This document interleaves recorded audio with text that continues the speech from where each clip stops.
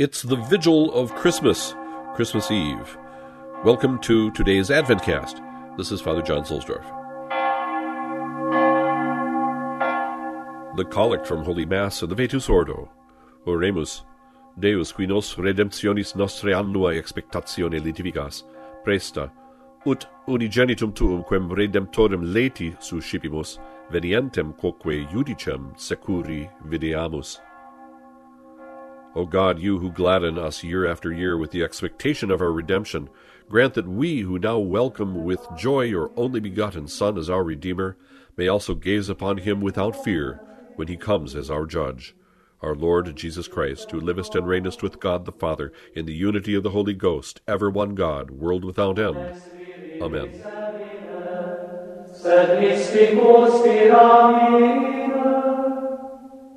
From the Liturgical Year by Dom Prosper Gueranger. Glorious day indeed is this of the birth of the Savior. It had been looked forward to by the human race for 4,000 years. The Church had prepared for it by the 4 weeks of her Advent, a season which has ever such a charm about it.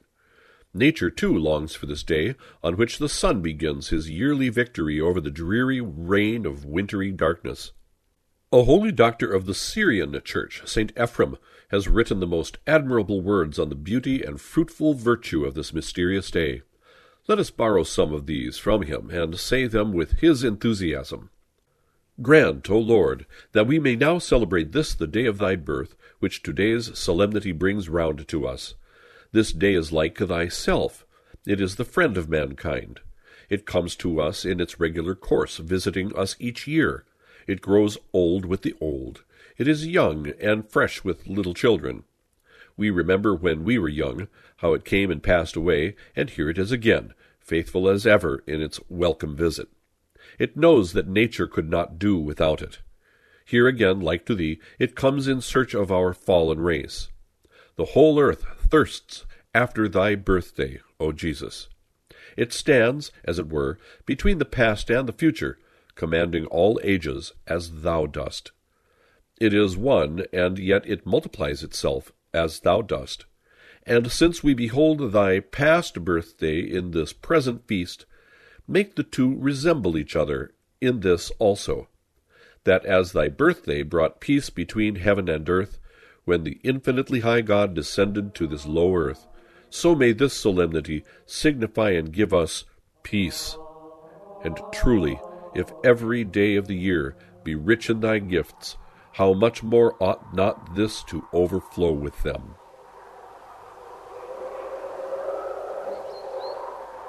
From Advent to Epiphany by Father Patrick Troadec.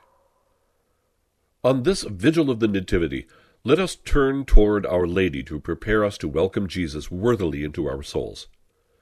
Whenever God wants to bring about the beginning of a new life, he prepares a sacred place, a haven of purity and silence, where his action can be welcomed unreservedly, safe from all interruption.